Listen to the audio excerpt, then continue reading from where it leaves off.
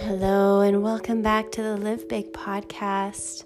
I'm Ananda Kate and today is the full moon in Scorpio, a pink full moon in Scorpio.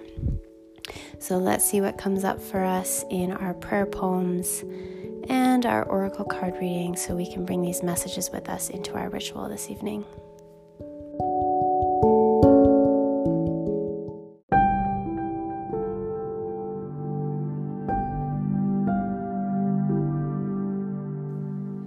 So happy Monday, everyone. Today is officially the pink full moon in Scorpio. Today and into tonight. And so this is a time where you may be feeling a little bit tired, or you might be feeling a little more sensual. So it just depends on, especially for women, where you're at upon your cycle, where your natal chart is aligned. So really looking into those root core values of where you are at, right? And then that's going to really tell you how this full moon is going to be affecting you or sending you messages, right? Because there's not really like this overarching general thing that is going to be the same for everyone. It's very different. But just in terms of like a Scorpio pink full moon, this is a transitional period and it is an opportunity for transformation. So it's an auspicious full moon in that there is opportunity for transformation and releasing what does not serve you anymore. So when we say a pink full moon, this is like a super full moon. And that means that it is closer to the earth, right? So we're close to the moon right now. And so its energy is going to be affecting us a little bit more than usual on a full moon. And so you could probably feel that energy. Maybe you felt like sleeping in today. I know I did.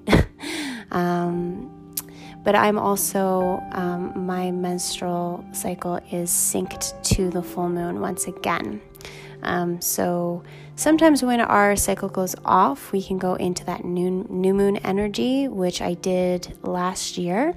And then just recently on this one, I have synced back up to the full moon. So that's a way to really understand where you're at, right? And a lot of us don't actually think about that. We don't connect the energy of the moon to our cycles. Well, that is truly how we are synced, right? Our cycles are very much synced to where the moon is at and what phase it is at. So looking at that, and full moon, if you are synced up to a full moon energy, that just means that you are kind of in your crone energy, which means you have a lot to offer the world, and this is about you being a teacher, to share your messages, to share your creations with the world. And if you are in a new moon energy, that means that you are still in that space of learning and going inwards more so. Okay, so let's dive in. I'm going to dive into both the Goddess Nest book and In the Heart of the Light. I'm going to start with In the Heart of the Light with Ashley Lord, just to see what the energy messaging is going to be today, what the feeling is today through our beautiful prayer poems, these words of medicine. Oh, very short. Okay. So page 64. Let's wear sweatpants at board meetings because I wouldn't change a thing. So yeah, kind of the energy of don't worry if you feel like relaxing today or you feel like you need to take an extra time for yourself, feel free to do that, even if you are at work or doing some things that feel a little heavy. Take some time for you to just feel comfortable where you're at. I'm going to choose another poem because that was very short. Let's see. Okay, so page 121. Oh, so the poem starts on 120. Sweet Jewel of Light. There are no words that describe the pulse in my chest when I see you smile. the light in your eyes, the wave of goodness that washes over everyone you touch. Sometimes I wish they knew what you went through to arrive to where you are, how proud they'd be of all you'd overcome. The aches of fire on your insides like an extension of me. Felt in the depths of my being, I've cried for you, are tears like jewels of light that helped me find my way back to you, to us, to honor our unbreakable bond, and all our invisible scars known not to seeking eyes, but kept safe within our hearts to remind us of our resilience. So we have read that poem before, and it's come up once again. And that Scorpio energy is really about stepping through the fire or discomfort, right? It's about sensuality, about pushing yourself to those places that feel more expressive, pushing the boundaries beyond your comforts. And so if you feel like you haven't gone there in a while, or you feel less than, right? You don't feel worthy enough. Know that you are. You're able to step into those places once again, into that sensual darkness. That's exactly how it feels for women. You can also call upon Goddess Artemis, which is the archetype of, the huntress, the bad girl, quote unquote. And she's the one that really pushes the boundaries of being a feminist, of being a woman, to be independent and expressive and fully in her body. So you can call her in. Let's go into the Goddess Nest book and see what comes up for us here.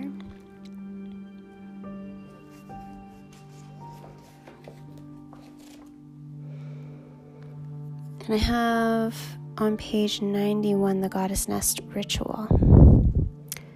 And so the Goddess Nest is a place where you can create a really safe sanctuary for yourself, filled with all the high vibrational tools that you want: candles, incense, essential oils, oracle cards, books, crystals, crystal bowls, incense, all of that good stuff. And I'm going to be placing my water, a bowl of water, out to be charged by the moon tonight with Himalayan salts and my crystals as well.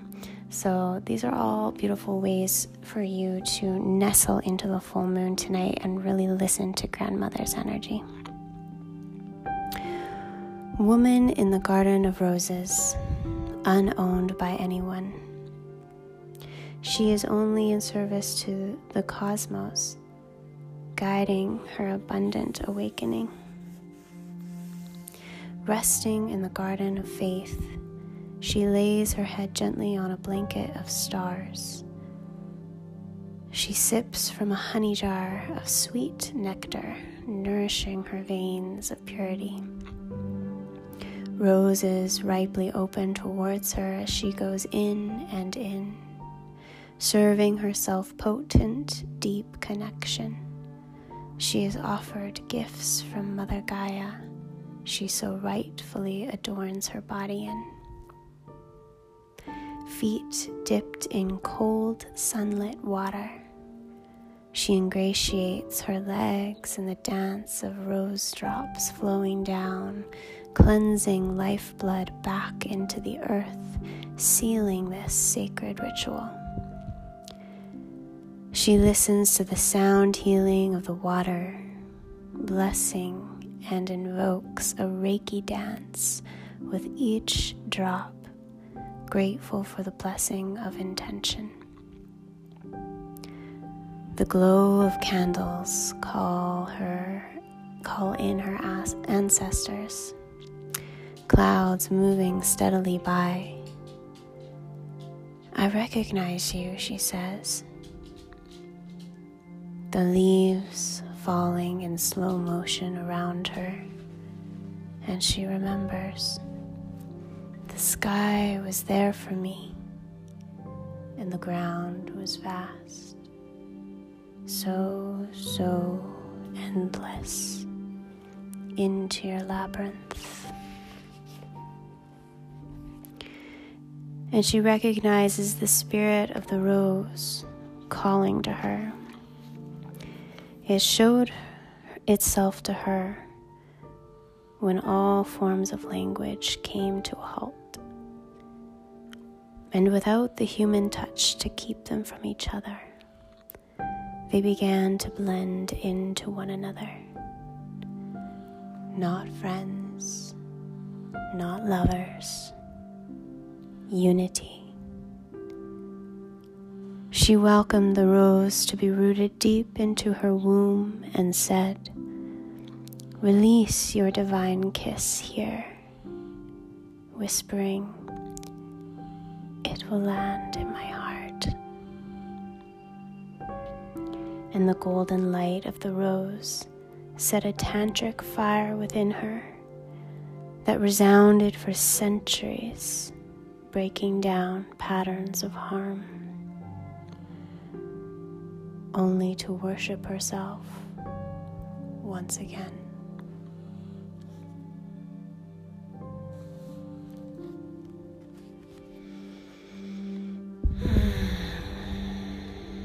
This is about connecting to the divine feminine and the sources of the divine feminine around us and within us. The divine feminine is the higher self of the woman energy, the moon energy that lives within all of us, and her wisdom that connects us so deeply to the earth and to the cycles of the moon. This is like a superpower that women have, that we can be so connected to these cycles that reflect back to us what is happening within us.